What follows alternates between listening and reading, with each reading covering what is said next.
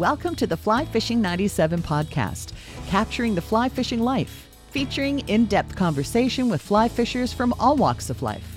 The Fly Fishing 97 podcast is brought to you by theflycrate.com, an online fly shop, your source for all things fly fishing. DamianAndy.com, featuring custom music by Damian Anderson. Find out more at DAMIONANDY.com. Broken Tippet Fly Company. For blog and fly fishing apparel, check out brokentippet.com. And Wait For It Films. For action-packed fly fishing videos and camera-related content, visit Wait For It Films on YouTube or at thewaitcreativeco.com. You are listening to the Fly Fishing 97 podcast. Yeah, I mean, Evo kind of pointed it out. On my first session, one of the big things that stuck out for me was playing the fish. And in hindsight, I wasn't playing them fast enough. So I was hooking them, and I mean, keep in mind, we're using 7X. So, you know, you got to balance it out. But the second you hook these little fish, they're spending more time in the air than they are in the water. So I was giving them too much play. Whereas what I figured out towards the end of the session was you cannot strip fast enough, and just like as fast as possible and get them into the net. If you can aerialize them. In hindsight, that costed me, that was my first session. I caught 18, probably had 45 on the hook. So that made a huge difference, and just being able to practice that moving forward, playing fish. But these are all small things and small adjustments that you take away from every event. And I think that's why we all go, because every event we take something away, or a number of things away, that we can build on here and improve and excel on locally. And I think that's what we all really like about it, is continuing to push and develop ourselves, and as a group, becoming better anglers. Recently on the show, we thought we needed to get some more professional background music. So I reached out to Damian Anderson. Now, this guy is doing some custom kick-ass songs to help drive your content. Damian Anderson has got you covered. With experience studying under multiple Grammy-nominated and award-winning producers, Damian provides timely and beautifully mastered custom songs that are the perfect fit for whatever you are trying to promote. Get in touch with him at www.damianandy.com. That's www.damian, spelled DAMIONANDY.com. Get ready for the 2023 fly fishing season with the Fly Crate. We have hundreds of trout, bass, panfish, and saltwater flies, ranging from the classic elk hair caddis to jigged Euro nymphs. Join thousands of other fly anglers who fish with the Fly Crate. Listeners of the Fly Fishing 97 podcast get 10% off their first order, plus receive free shipping on all U.S. orders over $45. Order today. Go to www.theflycrate.com and use the promo code FLYFISH97 to save 10%. Bringing the biggest names in hunting, fishing, and the outdoors together in one place. The BC Outdoors Show, March 24 to 26, 2023 at the Chilliwack Heritage Park in Chilliwack, British Columbia. Fly fishing, fly tying, outdoor gear, lodges, fly shops, rods, boats, RVs, and much more. See you there at the BC Outdoors Show, March 24th to 26th in Chilliwack, BC. Welcome to this edition of the Fly Fishing 97 podcast. Really happy you chose to join us this time around, and we got an extra special show lined up for you this time around. We're We're doing a little video, but we're also doing the audio as we usually do. We search out passionate people in the fly fishing space, and you could say we've got a few. That would be an understatement on the call tonight. Members of the Canadian fly fishing team that competed in the Worlds at Spain this past year in 2022. We had 5 members. Ian Troop and Byron Shepard could not join us tonight, unfortunately, but we have Colin Huff on the line out of Chelsea, Quebec. Colin's a guide with Brightwater Anglers. We've got Kiefer Pitfield, a longtime competitive fly fisher out of Toronto, Ontario. We have got Chris Krischek on the line. Chris is out of Toronto, custom fly tire at Drift Outfitters. We have Ivo Balanov from Smart Angling Canada, competitive fly fisher, and these guys have formed the Canadian fly fishing team. So much knowledge on this call. Don't know where to start, but first off, guys, thanks so much for coming on the show. Ivo, thanks for helping me set this up. Thanks for having us, Mark. So you guys all know each other before this comp? Like, was this is this a team that you kind of built over the years? Yeah, I think we've all known each other for a while. I'd be the newest addition, but I mean, I've known, I think, everyone here for probably at least 8 years. Awesome. Right around that, at least. So yeah, Mark, there's a couple of iterations. There's kind of a core group, I would say, in Ivo, Colin, and Ian, including myself, that have been together since 2016, guys. Yep. That's the first time. Ian and I since 2008. Ivo and Colin have been on a few other national teams. It all sort of builds up from the regional to the national to the international level. But that's kind of the genesis of this group. And Chris joined us, as he said, in Spain. So, Colin, when exactly was this competition, the Worlds in Spain? What time of year was this? This was beginning or middle of September. We went to northern Spain, and we were fishing for brown trout in 4 river venues and stocked rainbow trout in 1 bank fishing session. Now, had you fished personally in Spain before, or was this new? No, this was all new.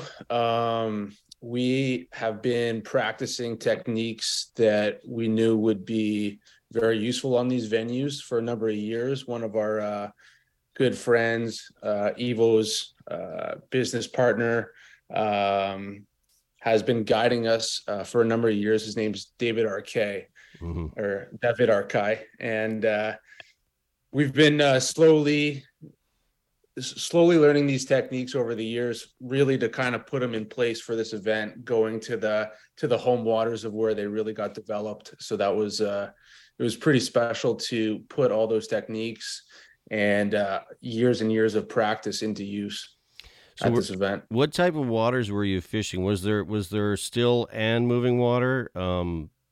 Walk us through that a little bit. It was four river venues. So 4 different rivers and 1, I'm not even going to call it a lake. It was Pond. A pond, for lack of better terms, that was stocked very heavily just prior to the event. And that was a bank session where you're casting from shore. Cool. So, okay, I want to ask Ivo this question. Fishing for stockies sounds like, okay, so is this a different ball game for you guys? Like, I mean, if you're used to fishing for a lot of wild fish, I always think of Europe for some reason, because I know a lot of those lakes are basically kind of put and take fisheries. But did you guys have to change your game much fishing for stockfish like that? Completely. Well, I mean, in this case, we were also having 4 river sessions, and river sessions, even if it was stocked fish, would be very different from fishing a lake from the bank or from the boat for that sake. But in this situation, we also had that sort of wild versus stocked fish. And I mean, it was like night and day, honestly. Nobody was quite excited about the stocked fish venue, to be honest. It's just the International Federation of Sports Fishing on the Fly insists that in all world championships we have at least we avoid a situation where there's 5 river sessions or 5 lake sessions, so they'll try and mix it up. So kind of imposed on the organizers this lake session on this pond with stocked fish, and that's how it came about. I mean, it does add a completely different, I'd say, experience and set of skills to the competition. So in that sense, it's probably not a bad thing. So it was stocked fish, especially stocked rainbows versus wild browns. I mean, it's like night and day. And then you're there in a little lake where they've been probably stocked the week before, in a place where I think that the weather conditions and food and everything is quite different from here. So even the stocked fish were actually acting very differently from what they'll be doing in a pond here in Canada. So it was quite it was a little bizarre, that little session on the lake, I find, for anything that I've experienced. With the fish were staying high up at the surface, even after they got pounded, they never really went down to the bottom. They were just staying in the top 5 feet, and they were really, really hesitant to take a fly. So you got to apply a lot of patience to get one on, and very different from things we've experienced in other places. But luckily we had our Spanish friends and guides who had competed on that same lake, and they taught us a thing or two. So that helped a lot. Name a couple of patterns that worked on those fish that may have surprised you, or you might have gone, okay, I wasn't expecting this would work. Patterns, I don't think the patterns on the lake really surprised us. They were mobs for the most part. Okay. We tend to use them on the rivers here with with a bead, but those were actually mobs tied booby style, so mobs with booby eyes. It's the colors that were a little bit different from the ones we'll have here. Like there was a particular yellow, for example, that we barely ever use at home, but the fish just loved over there. I love talking to people that have experienced fly fishing around the planet, because we think it's the same as it is in our backyard. And the reality is, there's the basics, but there's these nuances that it takes time to kind of get to know. I'd be curious, Kiefer Bitfield, if you could kind of chime in here. What was the biggest difference for you fishing Spanish waters to, say, the waters back in your kind of backyard? They were highly, highly technical waters. And when I'm speaking mostly about the rivers here, the little pond was a beast all its own, and I think quite unique to that particular setting. But the rivers there were, number one, they were very low. They had a really dry summer, and they were stacked with fish. You could see them everywhere, but they were incredibly smart and spooky. The water is crystal clear. So the biggest difference was, tight quarters, really challenging flows relative to where you could position yourself to the fish, and super, super clear water. Chris, what about yourself? As I assume you're one of the youngest on the team, if not the youngest. What was this experience like for you heading over there and competing? It was awesome.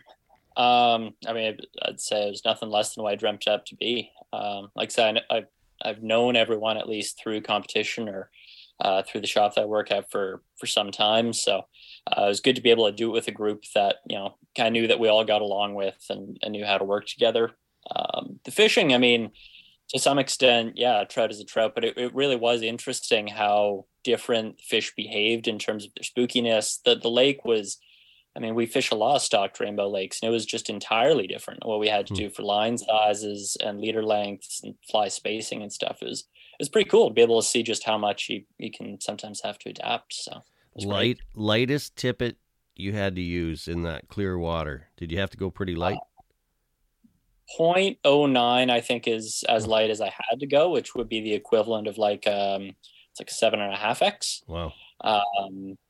But I think a few times there I did fish. I got down to 0.08, so 8x.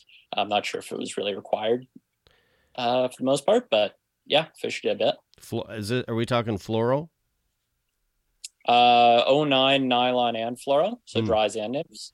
08 just fluoro. Yeah. It always amazes me how fine some of those tippets are that I think maybe guys like myself are going to probably break off in a heartbeat.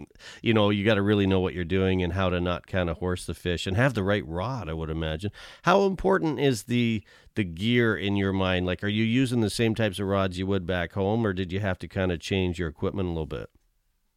I was using the same stuff that I fished back home, but a lot of that was, sort of thinking ahead, like preparing for Spain. I think all of us sort of got our setups more or less hammered out, in the year leading up, right? So we're trying to be well versed with the equipment that we were taking over, so we weren't being thrown for a loop. But quite frankly, not terribly different from what I usually fish. Now, if I was out like where Colin was, like they've got some bigger rivers over there, so I'm not sure, like if that was my home water, if it would be exactly the same. But like the rivers that I fish, a lot of the Credit and the Grand, especially in the early summer, they're pretty Spanish-like, as it turns out. Maybe not in the fish, but in the water type. It seems to me like, Ivo, this core has been together for a while, because you had mentioned to me before we jumped on the call that this essentially is a core group that went to the Commonwealths in 2016 and 2018, and in fact was the first Canadian team to medal at that. Speak to that. So kind of the familiarity of kind of the core of the team. How important is that? I mean, any team and teamwork is paramount in this. As paradox as it may sound, and it that we think of fishing as a solitude sport, but in competitive fishing, you're nobody without a team, without a good team. This team first got together, I think, and correct me guys if I'm missing something, in 2016 for the Commonwealth Championship. And in Canada, we all go through a selection process to end up on a national team. So we all went through the selection process, and we were quite happy to be on a team together. We knew each other before. Some of us had been together on teams, others not, but we fit really well. Prepared really well, went with a lot of enthusiasm in that one. It happened to be the first Commonwealth experience that was hosted here in Canada, so on home waters. So we got, the comfort and the advantage of having it here at Mont Tremblant. I don't think we were really thinking about medals and winning when we started. We're just thinking about fishing well and doing our best, working well as a team. And we ended up winning it, I think, with quite a leap to the second team at the time. And it was historic for Canadian fly fishing because Canadian teams had been trying for some time to win a team medal at major international competition. This happened to be the first one, and it was the gold. So we were really, really happy.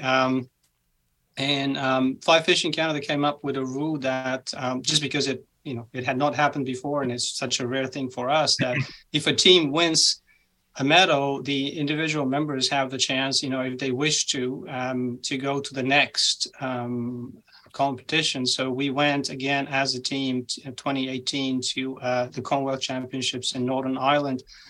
And we managed to get the team silver there, which happened to be the first Canadian team medal at a major competition out of home. So yeah, congratulations. Quite happy about that again. Yeah. The next one was a little bit different in the sense that, even though we did well on these two, we wouldn't qualify to go together to the World Championship, but we wanted to. We felt it was the time to go to something more challenging. And frankly, the Worlds are a lot more challenging than a Commonwealth Championship. You have the world's best nations, which are mostly from continental Europe there. So we all basically gave it a chance. Every one of us went individually through the selection process for the team, and we were all fortunate to be to make it on the team, and we got fortunate to have an addition. Chris actually joined us as the reserve angler, but ended up fishing because another guy from the team, he's not here, Ken, was injured, and Chris did exceptionally well.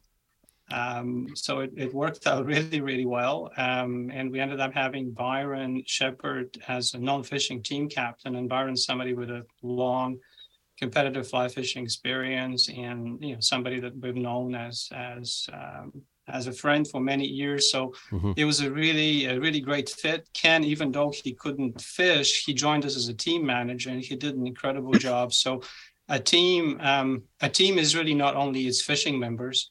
A team has the non-fishing members that are equally important and do a lot of work on the sides for the team's success. So it was a tremendous experience. We didn't win the Worlds. We didn't win the medal at the Worlds either. We just got an 8th spot, but for Canada, that was major. It was the best Canada's ever done. And Also, we did it in continental Europe, in Spain, on what many consider to be one of the most technical and difficult world championships. So for us, it's a huge leap forward, and we're really happy to have done it. No, absolutely. I've had quite a few competitive anglers on the show, and I do remember talking to some members of that Commonwealth team from just a year ago that they, with COVID, everything hit. It was so uncertain, right? We're kind of coming through the tail end of that, but how close was it? Like, did you guys know the whole season, Evo, that this was going to happen, or was it kind of a wait and see thing? I think we had a few moments in the beginning of the season where we weren't that certain. Not so much whether it's going to go ahead or no. I think the Spanish had made their minds, but people were wondering, are we going to get another lockdown? Is it going to be safe to travel internationally again? Like, what's going to come up? Then the war in Ukraine started, and at least in the beginning of it, some people were starting to question whether they should be going to Europe at all and what's going to happen, which it turned out it was not a concern. But, ultimately it did work out well for us. Yeah, no, amazing. I'm really curious. I assume, well, you guys can correct me if I'm wrong, but I assume that you guys all spend time at the Tyne bench. As a group, when you're there, you're like, okay, man, we are using Colin's flies because that guy can tie his butt off. Or are you saying, let's use Chris's fly? Like, is there somebody that's kind of the designated tire? I'm just curious. As far as fly tying goes, it was a pretty cool team effort. We had hired, and we'll probably talk about, but we had hired a guide and competitive angler, Javi Lopez, for the time that we were there. And so we really leaned on him for a lot of patterns. We all, I think, brought a few that ended up working, but pattern-wise, definitely leaned on him a bit. But tying-wise, we definitely did, before the comp started, make a concerted effort to kind of figure out, what are we going to need and how much are we going to need for the comps, that we can avoid doing too much of this serve admin work in fly tying throughout, so we can get good sleep and, spend our time wisely. And so I think the number of flies that we cranked out in 2 days before the competition as a group was about 500 flies. Wow. That's not nothing. It was well spread out. Like everyone certainly pitched in for something like that. So not many patterns though. Yeah. Just a few patterns, a lot of repetitions from the same. Well, I think, is that not kind of, if you could kind of say, okay, this is one way to up your game as a recreational angler. We tend to have a real diverse fly box, no method to the madness. But when you start changing the sizes, maybe Colin, you can talk to that a little bit. How important was it that, okay, not only is this the right fly, but it's in the right size? It was everything.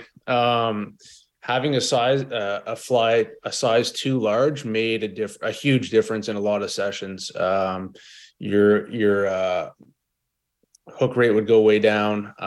They would usually commit more to a smaller fly.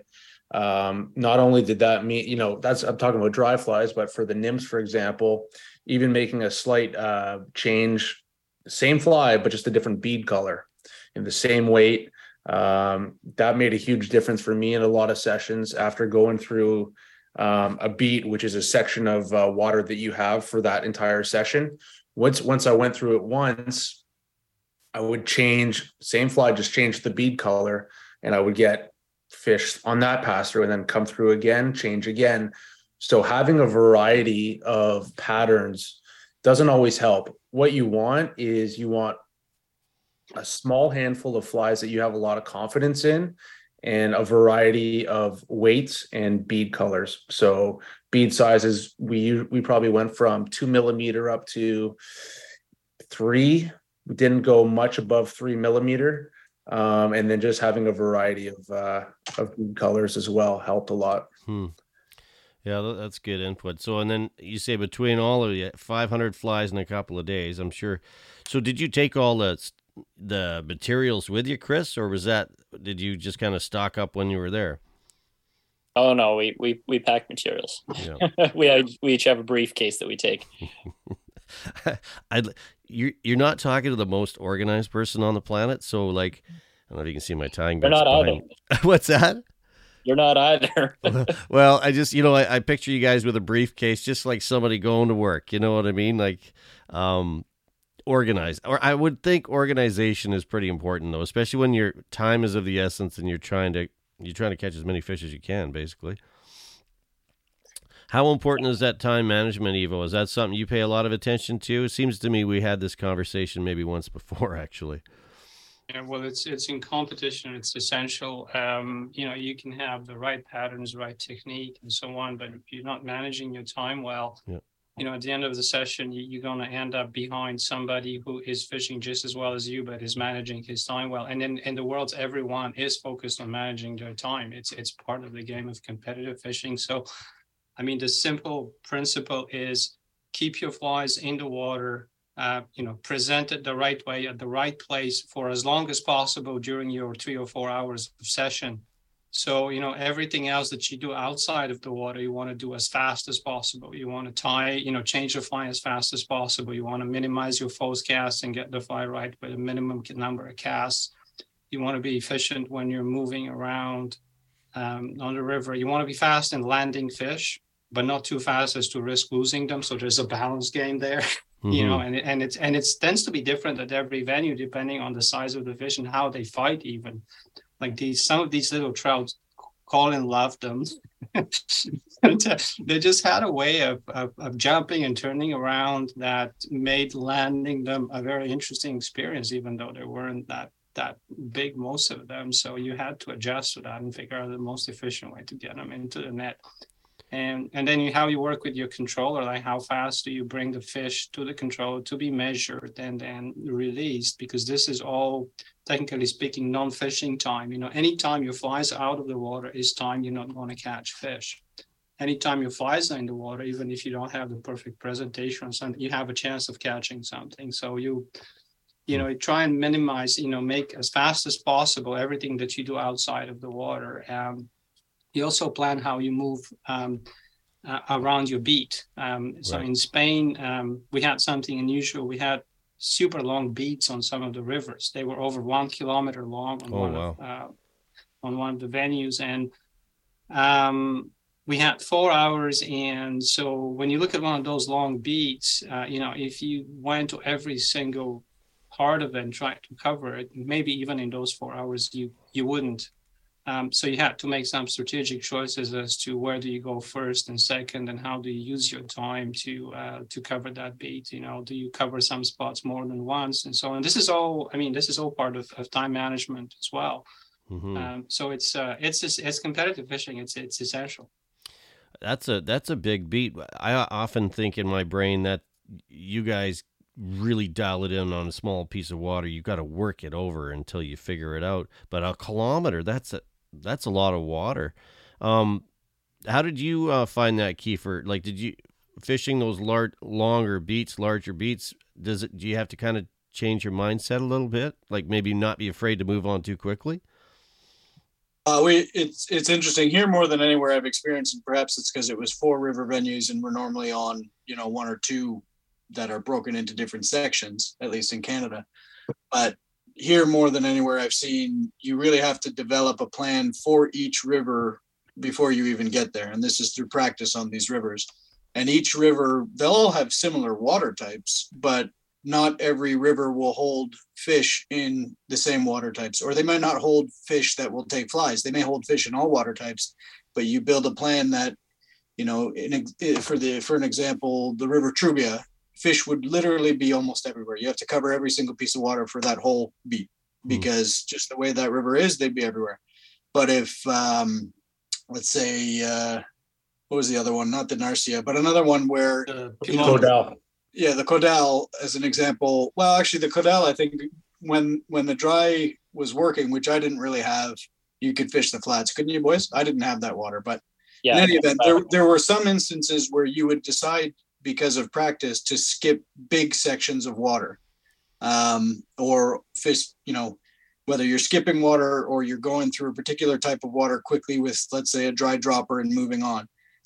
You build all that plan well in advance. You arrive at the river ready to execute that plan. And quite frankly, you don't make a lot of changes other than from a location perspective, unless you're seeing new activity you hadn't experienced in practice, you don't really change the location plan. You might change, bead color, as Colin suggests. You might change fly size. You might fish more dries than nymphs than you had planned, or vice versa. But locationally, you kind of build the type of water you want to fish throughout practices, and you stick to that plan. This is a silly question, but so if you're fishing against somebody, are they on the beat at the same time or no? No. So you have the beat to yourself? Yeah. So the way it works is a competition is split into 5 sessions. Right. A team is 5 people. You're split into lettered groupings A through E. So the 5 of us are A through E. We never fish in the same river on the same day or the same lake on the same day. So group A, which is 1 member from every team, goes to X river, and so on and so forth. Once you're at that river, you're then given a randomly drawn section of water. Each angler will have, over the course of several kilometers, each angler will have a randomly drawn section of water, and you fish that over 4 hours. Yeah, that makes sense. So then at least you don't get too much of a leg up, if you're, yeah, I get that. It's interesting to me how this all works. I find it fascinating. So if you had to do a single takeaway, Colin, of this trip to Spain, this World Championships, lessons learned, is there anything that kind of stuck with you that went, okay, next time this is in the vault? Yeah, I mean, Evo kind of pointed it out. On my first session, one of the big things that stuck out for me was playing the fish. And in hindsight, I wasn't playing them fast enough. So I was hooking them, and I mean, keep in mind, we're using 7X. So, you got to balance it out. But the second you hook these little fish, they're spending more time in the air than they are in the water. So I was giving them too much play. Whereas what I figured out towards the end of the session was you cannot strip fast enough, and just like as fast as possible and get them into the net. If you can aerialize them.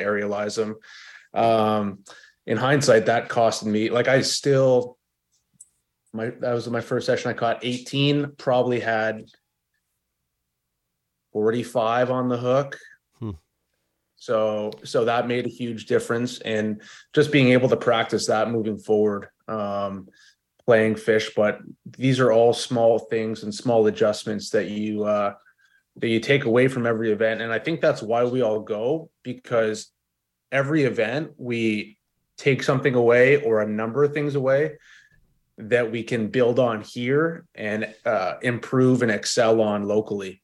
And I think that's what we all really like about it, is continuing to push and develop ourselves, and as a group, becoming better anglers.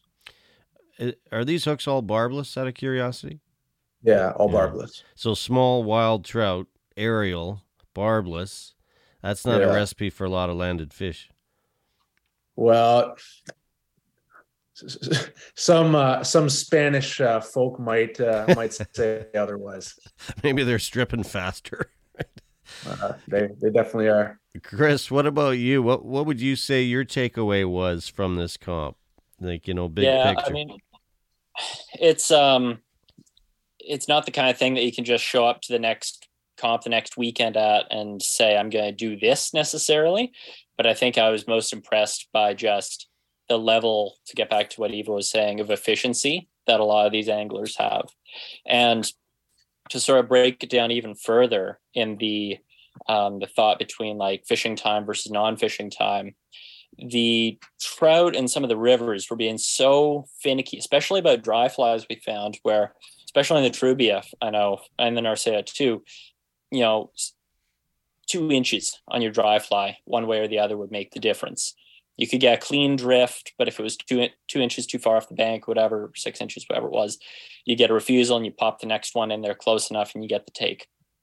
And so it really dawned on me watching Javi, because, as I say, we had him to kind of show us around and show us some techniques.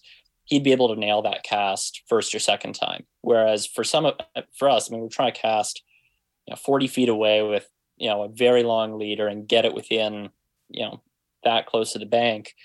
Maybe it's taken me 4 tries, which I still wouldn't say is too bad, but that's like half or a quarter as many good presentations as it takes, or as taking. And so the way that I'm kind of looking at now is that, the Spanish, they're fishing a 4-hour session. I'm fishing a 1-hour session.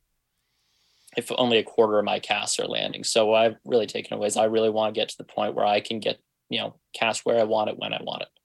That makes a lot of sense. Kiefer, what about yourself? Any takeaway from this specific comp for you? Just further refinement on highly technical waters, really, particularly with the dry fly. To Chris's point, putting it where you want it the first time, making sure you get the right drift, but also managing everything in between you and the fly is a big thing. These guys, the Spanish dry fly technique that we learned from David it's hugely precise, and you get super long, sort of unmolested drifts from currents, but only if you put your line between, your hand and the leader in the right place. And you may actually be casting over dry land purposefully to have your line on dry land, which for me was a new thing, to have your leader in the right spot. Like it was a real eye opener, particularly on, was it the Narcea? Which was the last one I had, guys, that was completely blown out? Bologna. The Bologna was a real eye opener.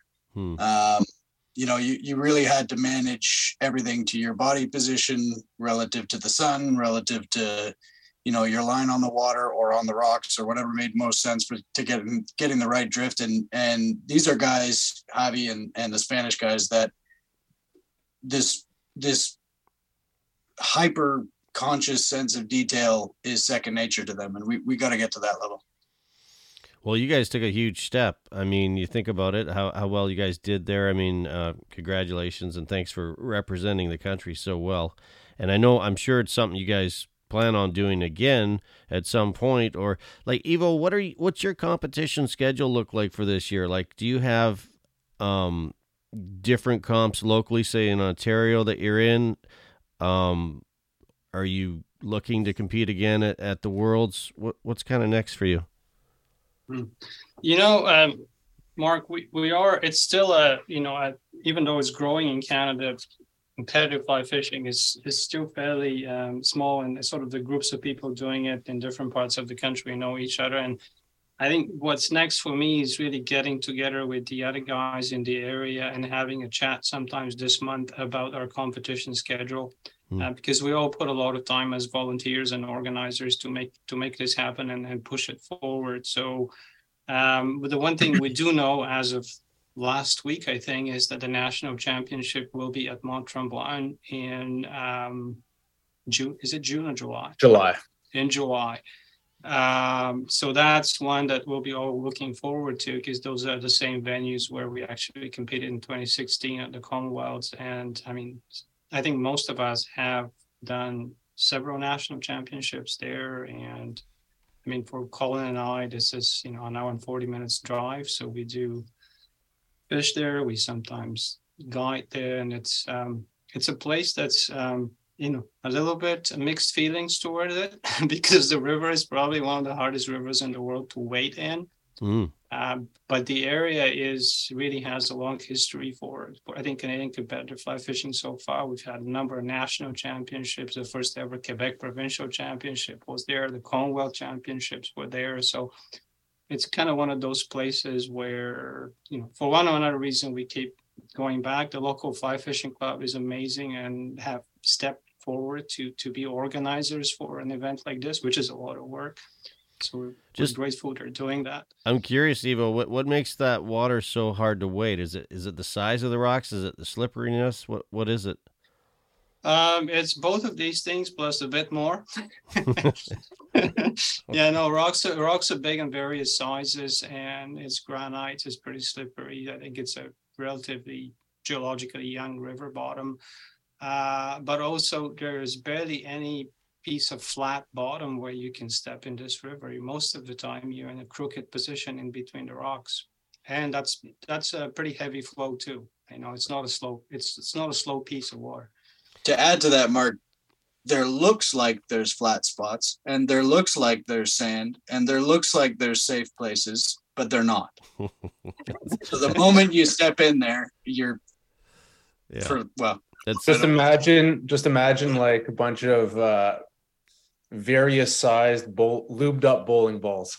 Yeah, all over the place with a heavy flow. I think you guys just described the Thompson River. Because trust me, I know exactly what that's like.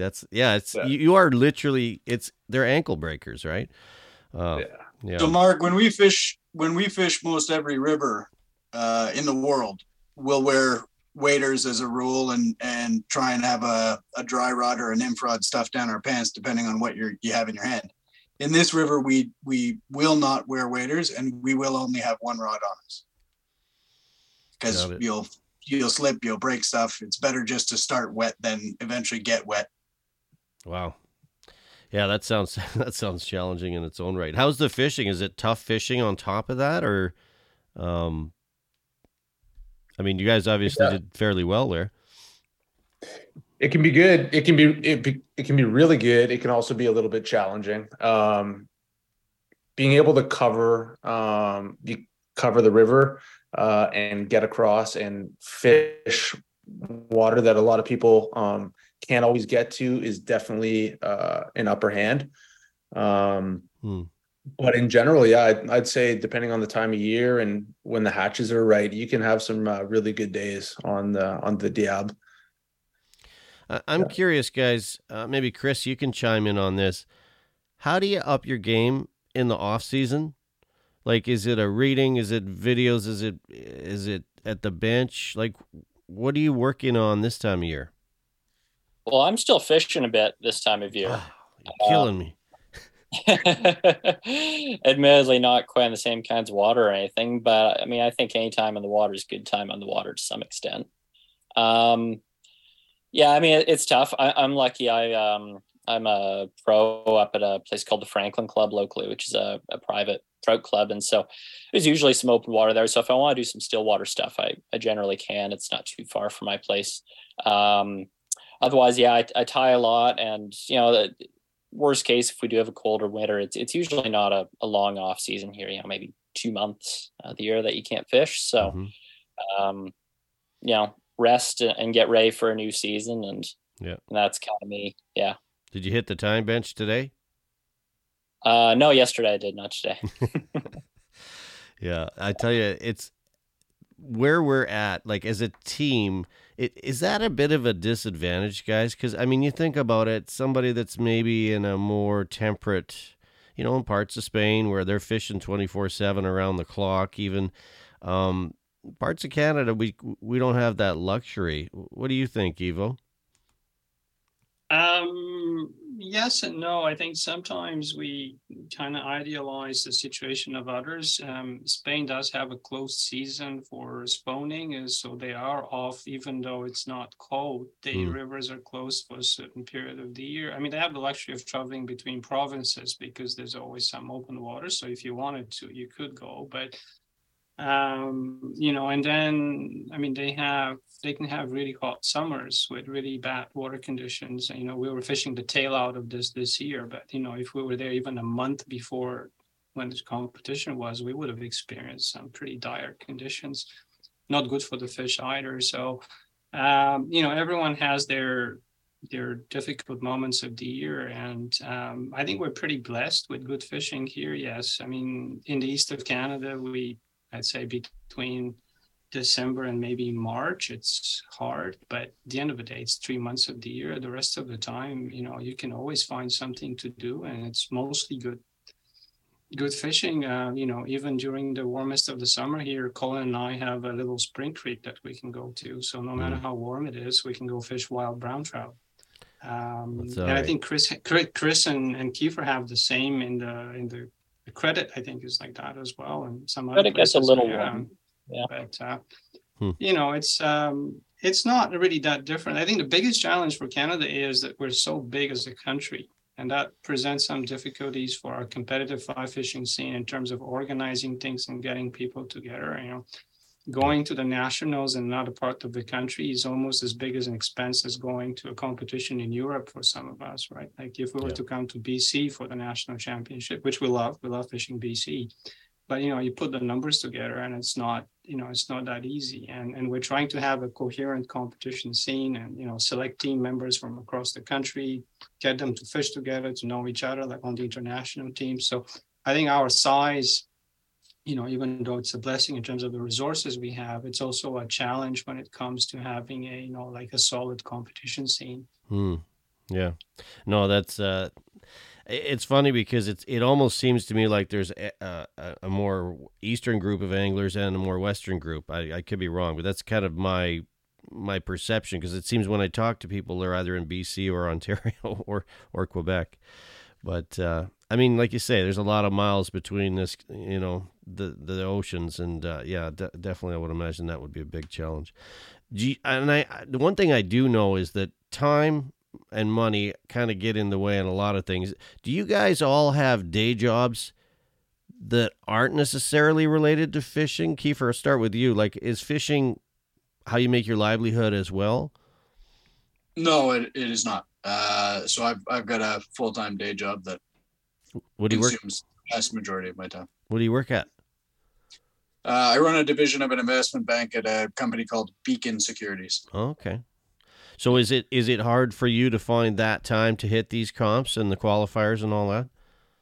It can be, for sure. I'm fortunate that I've got, we're a small firm. We're kind of like a family. So I've got a very supportive group of colleagues. Mm-hmm. And a lot of the fishing winds up in, summer months, which is typically pretty slow for us. Spain was tough. September is one of our busiest months, but again, it's an understanding group, and you don't get to go to the Worlds all the time. So yeah, fair. No, I'm really lucky. I've got a very supportive firm around me. That's awesome. Colin, what about yourself? I know are you still with Brightwater? So that's my part-time guiding job on the weekends in the summer and the spring. My full-time job is I'm a sales rep at a Woodside agency. So we're a manufacturer of sales reps for brands of the likes of Sims, Ray Jeff Sports, so Echo Rods, Lamson, Able, Ross, and Airflow fly lines. Awesome. So there's no... so I do that for all of Eastern people. No lack of technical data coming from you on the gear. Yeah, I got to keep brushed up on it, I love it.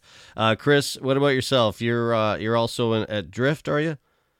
Yeah, I manage Drift Outfitters, so Toronto's only fly shop, and then do a little supplemental instruction, fly tying stuff. But pretty well industry full time. Dude, between the three of you guys, we got a lot of gear options here. I'm just starting to realize this. I'm not going to ask you best fly rods, best reels, because we might start something here. But sure, you could. Well, I have no doubt.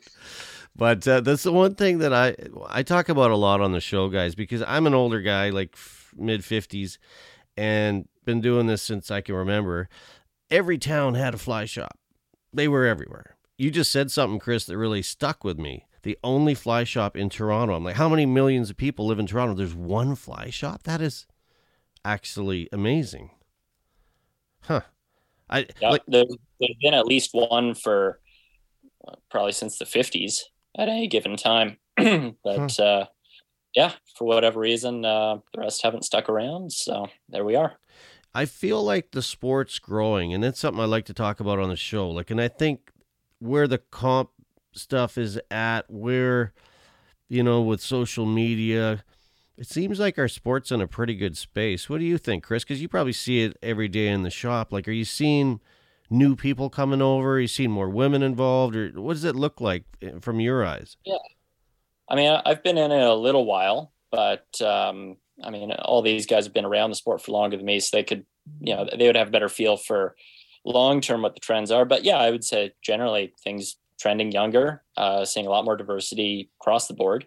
And just since we started, we're coming up on 8 years old now. And just in that time, I'd say that the age demographics have come down. It is funny. There's a weird little gap we find where, lots of people, like young people in their teens and 20s, want to get into it, and they do, and they kind of fall off the map sometimes, starting families, whatever, and we see them again kind of emerge later 30s, 40s. But yeah, people seem really into it. The costs, of entry have really come down. There's been a lot more publicity around it, just with tons of great video content from different places, film festivals, that sort of stuff, just opening people's eyes to it. So I think absolutely it's in a great spot. Yeah, no, 100%. I had a little brain cramp there. I was going to ask Kiefer something, but Kiefer, why do you do this?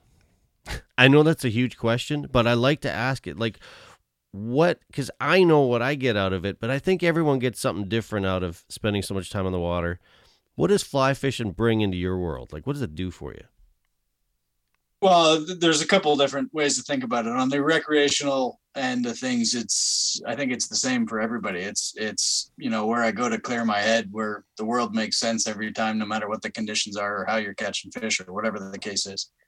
A lot of fishing in my world now is from a competitive lens, though. So, for me, I've always been a highly competitive person, and may as well marry the two things that I really love the most, which is, fishing, and then marrying that into a competitive aspect. So I took to that quite naturally, I think. But yeah, fishing is, if I'm having a tough week or something happens, it's basically the first thing I go and do. What about you, Colin? Why? No, Kiefer beat me to it. I've been fly fishing since I was very young. My father had a fly shop in Ottawa. At one point, he's been competitive fly fishing before I was born. You could, like, my uncle, Donald Tom, I call him my uncle, pretty much is one of my main mentors. He's been competitive fly fishing. He's a vice world champion. And my mother's father was a fly fisherman as well. So it was bred into me at a young age, and I started competing when I was 13. Went to my first youth world championships when I was 14 in Czech Republic, and been to quite a few international events. And throughout high school, I was always very into sports, football, basketball, track and field. So hyper competitive, and being able to bring the two passions together was just the perfect click. And then being able to do it as a team and continue to, get to see the world through the lens of our fly rods, meet incredible people along the way, and represent your country doing something you really enjoy. I love it. That's pretty darn well said. You don't have to sell that. You know what I mean? It sells itself. Yeah. Yeah. Evo, what about you? I mean, it's you've been doing this a while now. I don't want to. That's not an age crack or anything, but yeah. You know what I mean? Why do you spend all this time? It's interesting. I'd say one of all of the things that Kiefer and Colin said, but lately I've been kind of thinking and going back to the voyages and giving a different spin. Why do we fish? You either have it in you or you don't. And it once your father or uncle or whatever, a friend takes you to the water the first time you go out there. If it's your place or not, and from there on it's probably a matter of circumstances. If you have a good mentor, if your circumstances allow you to go back and do more of it and so on, you can build on all of that. You can find all of these different aspects as to do you want to go do it competitively or whatever that but at the end of the day, I think you have it or you don't. In my case, I think my father had it. He took me, I think the first time he probably took me out in the boat in the sea, I was 2 years old. I don't remember it. I remember my first memories from being 5 and, fishing, not with a fly rod, with a stick and a worm, but I remember very vividly doing that and doing it almost independently in terms of, casting out and catching a fish and taking it off the hook and enjoying it. Yeah. As I got older, I would like to start going on my own. And then I found this book about fly fishing. I was like, what is this? And, there's lots of circumstances that can take you, your own journey can be different. But at the end of the day, I think if you don't have it in you, you can push yourself as much as you want, but you're not going to enjoy it. It's not going to work out. And, if it's part of your nature, that's what you're meant to do. I had somebody on the show that said it's not a want to or need to, it's a have to. I think any of us that do it can relate to that.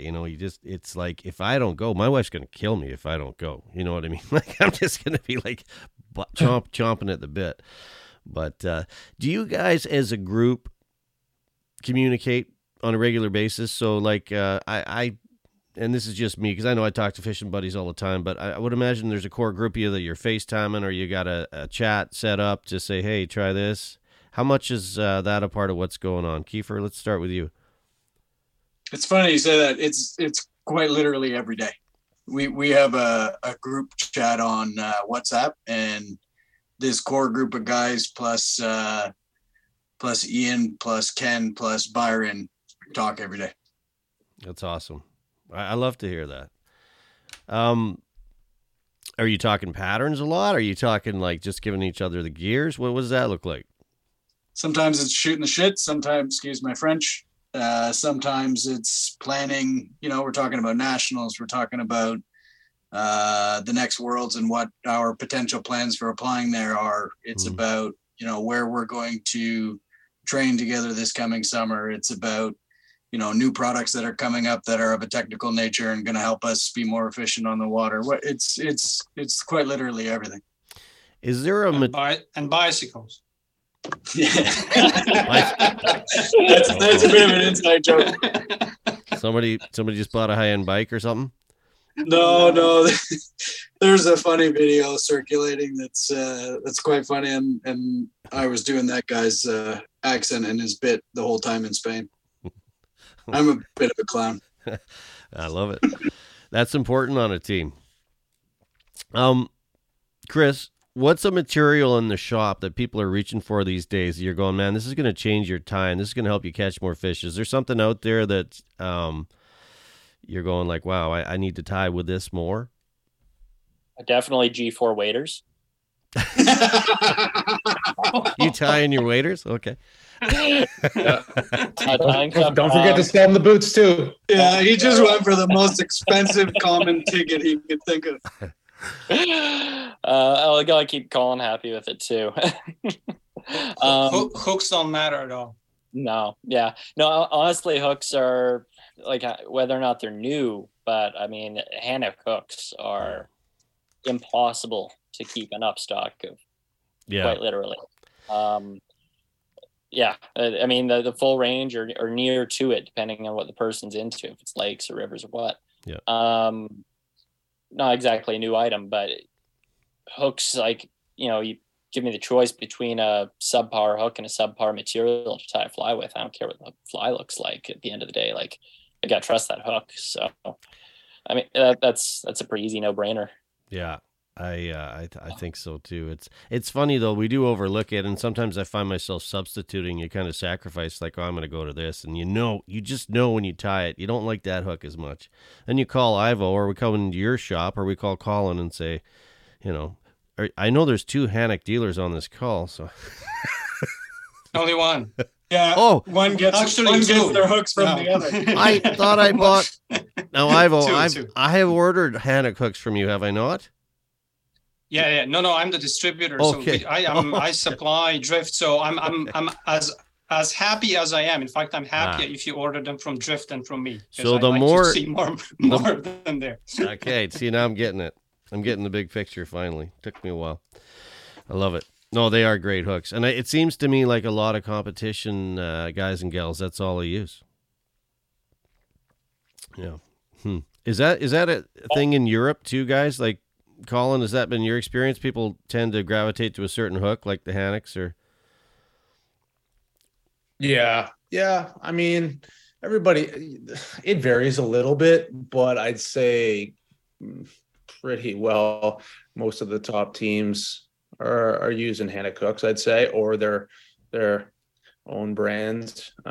You don't see very many others. I mean, there was Napec for a while. There's a couple that, like, I don't know, Chris, you'd probably be better versed than I am with these hooks, but I've been using Hanik for just about as long as I've been doing it. Yeah.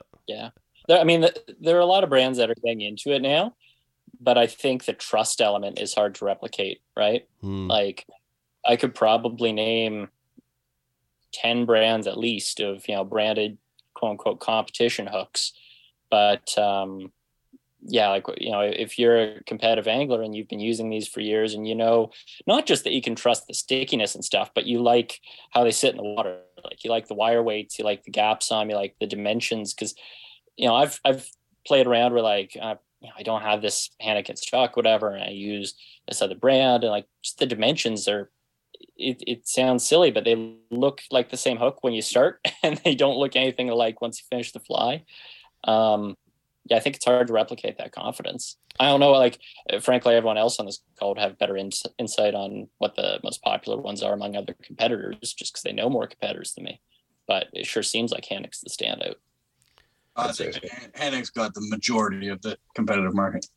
Yeah. There's Dohiko, and there is some models of TMCO, I think, are being used by some, and JMC and a bunch of those. But definitely, if you're looking at what is most trusted across the board, not just across Europe, but in Australia, New Zealand, South Africa, all of the states, all of the countries that are competing. I think definitely Hanik has the most trust, I think. And there's a few models that are absolutely like everyone knows that 450 BL is the most trusted jig hook in the world, probably, and no question about it. And there's people that try that are not competitors and have never even fished, and they just come back and order it again, which says a lot about the the hook itself. There's something about its design and the way it's made that is just trustworthy. It works. I feel like I've broken too many other brands' hooks in really important scenarios. I feel like it's something we don't talk enough about as fly fishers, because I know it, like you say, Chris, you said it perfectly. It's you're not even going to tie it, basically, if it's on a hook you don't trust. Why would you do that, right? And I'm with you on the gap on those. I really do like it. Sometimes I find some of the gaps too big, to be quite honest, but maybe it depends on the pattern that I'm, and that is a bit of an art, is finding the right hook for the right pattern, because every company makes one, but they're not all equal. And quite frankly, most of the other brands out there are basically the same price anyways, so just why? I think of it this way, think of the materials we have at our disposal now that we never had, like tungsten. Can you imagine tying without tungsten? And it seems to me, it wasn't that many years ago, there wasn't many people using tungsten beads. What is that? Has that been your experience, Ivo? Yeah, it's well, I don't know when it really started. I mean, for me, maybe about 15, 20 years ago, but I mean, it took a while before it became a mainstream, of course. I mean, the material had been known to metal workers forever, I think. At some point, somebody realized that, this is heavy and it's worth it. It probably came along with the European nymphing, or actually it wasn't called European nymphing back then, Czech nymphing and Polish and whatever, that started becoming popular, and people realizing that there's an advantage to having a heavier bead. And as it became more and more popular around the world as a technique, and tungsten beads came with it. The challenge back then, Mark, was getting them in bulk at a good price. There's mass production of them. Yeah. Well, and I'm thinking maybe that's why Ivo started his business. What was the first product you had in there? You're like, we need to carry this. Just we'll get back to the group, but just curious. Actually, it wasn't Hanik. We were. I was for a number of years the Canadian pro staff of a Spanish rod maker. Actually, first it was Italian, then became Spanish, called Maxia Rods. So when we set up Smart Angling, that was kind of the first natural look at, okay, well, wait, I'm already working with Maxia. Why don't we just ask Maxia to start to actually become the distributor for them? And Hanik was the second. We were like, hey, we fish with this. We've been using Hanik for so many years. That's the one thing we trust. And quite frankly, had no idea what Hannah's going to say, but reached out and say, yeah, in front, like, we're very passionate. We're just starting. We're very small, but that's what we believe in. We've been fishing and using your products, and we want to try selling them here in Canada. And 2 days later, he said, yeah, you are our Eastern Canadian distributor. That's great. I want to ask you guys each this one question, and this is kind of a selfish question on behalf of my listeners or our listeners. Colin, one single thing that you could tell the average angler to say, hey, this is going to improve your game, what would you tell them?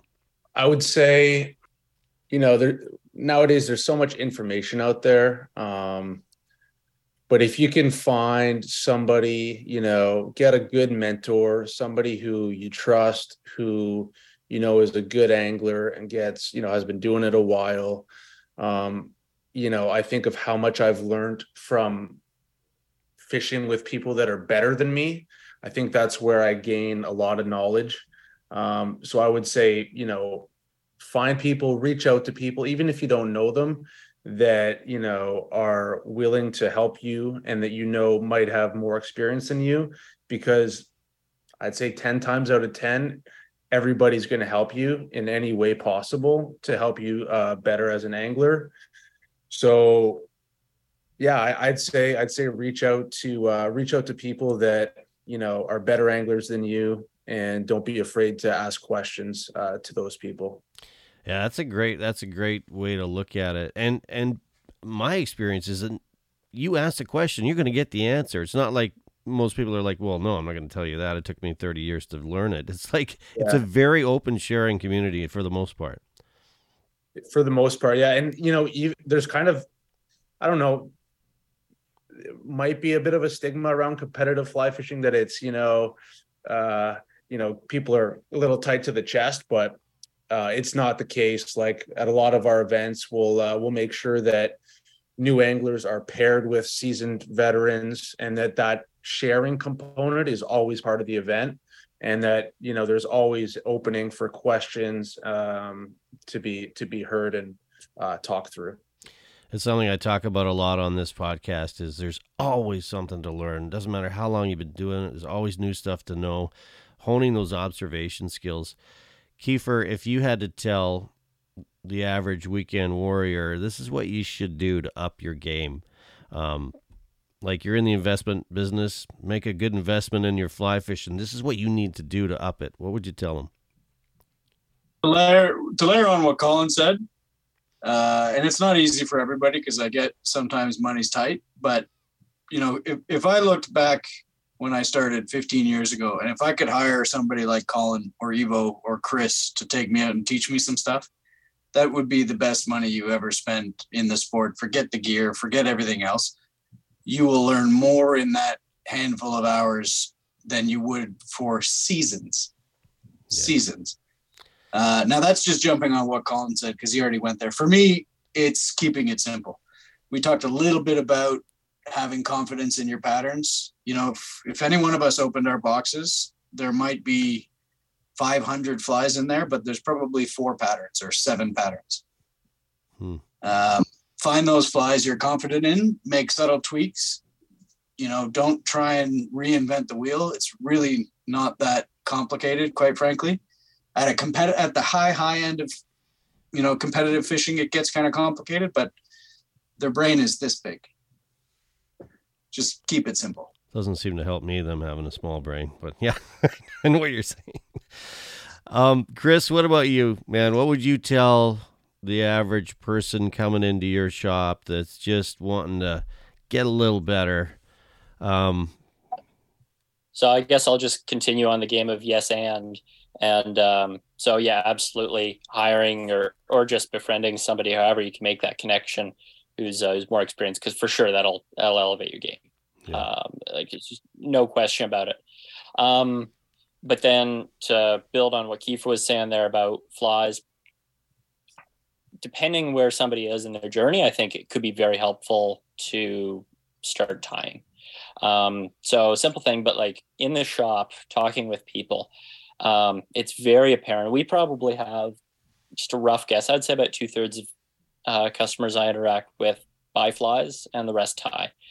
And there's a pretty distinct difference in understanding about what flies are meant for, how they work in the water, and some of the key design elements that just, it's very hard to pick up on if you don't tie flies yourself and interact with the materials. So I think that can help. I don't think it's a major thing like those last 2 points were, but I think it's decent to consider. And the other thing is, if I was to pile on there, I might actually blank here. Had something for a sec. Yeah, just basic mindfulness. So something that you could just, get going on the first day is, there are different approaches that people take to the water. And I usually find that people are there for one or two reasons. One, it's more of that sort of meditative, just get outside, enjoy it, which is awesome. And I go out for days to do that as well. And the other folks get out there are there to solve some kind of a puzzle and to learn. And I think if you go out with that second mindset and you're just trying to be in the moment, and whether or not you know what you're looking for, try to be observant. I think if you really go in with that mindset and try to be observant about anything, whatever it is, just the ecosystem around you that you're interacting with, that will up your game for sure. Yeah, good stuff. Ivo, what about yourself? How do we get better? Yeah, all of what was said already. But one thing that I found really propelled me forward is that, at some point I realized that some fish are feeding in just about any condition. And anytime you're out on the water, fish are catchable. And if you're not catching fish, stop looking for excuses in the moon phase or the water being this or that or the weather or the pressure, and ask yourself, what did I do wrong today and what can I try differently the next time? Like the moment I changed my own mindset around this, and I was like everyone else, I had a diary, I was looking at the moon phase and this and that and seeing how obviously it matters, all that matters, but even on the poorest day, there will be the odd fish feeding. And if they are, they're catchable. And most of the time, the conditions are much better than you think. And you realize that when you fish with somebody that's much better than you, and you realize, damn it, I caught 2 fish here and this guy just pulled out 20. So it's possible, right? Swallow your ego and ask yourself every time, what did I do wrong today? And what can I do better tomorrow? I got out with John Wilkinson last year, and that was my experience. How can I do that? Yeah, I feel that. Well, guys, look, I really want to thank you all for taking the time today and telling your story. We've got 4 members. We've got 4 members on the line from Team Canada, from the Canadian Fly Fishing Championships, from the Worlds in Spain. Best ever showing by a team from Canada, and of course the core group medaled at the Commonwealth Championships as well in 16 and 18. A wealth of information. I want to thank you guys for doing what you do, sharing and passing your knowledge on to our listeners and to people on the shop and on the water every day. Ivo, Colin, Kiefer, Chris, thanks so much for doing this. I really appreciate it. Thank you. Thanks, Mark. Okay, thanks, guys. Mark. Thanks for giving us a forum. And, one thing we want to all say is that anyone that wants to try competitive fishing is more than welcome. We're a very welcoming crowd. We'd like to grow. We want to bring people over and show them that it's actually a very friendly and good experience, contrary to what they may hear by somebody else who's never done it. It's great. Give it a try. You'll be welcome. Yeah. If anybody wants to reach out, Ivo, Smart Angling, is that the best place to get a hold of you?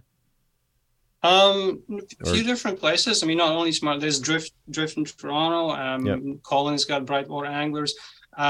We also have at least in our part of the world, we do have a Facebook page for the Eastern Canadian Competitive Fly Fishing League, where we post announcements on forthcoming events, or people can even send us messages there and ask what's happening in our part of the world. I think the Alberta Fly Fishing League has one as well, and so does BC. Those are the 3 main sort of bigger groups in the country. They all organize their competitions. They're all very welcoming. I think they all want to grow and bring new people in. So, the information and the contacts are out there. Awesome. And Mark, there's probably not a fly shop that hasn't come into contact with one of the regular competitors. So if somebody's out there listening and wondering how they can do it, just ask the guys at the fly shop. They know.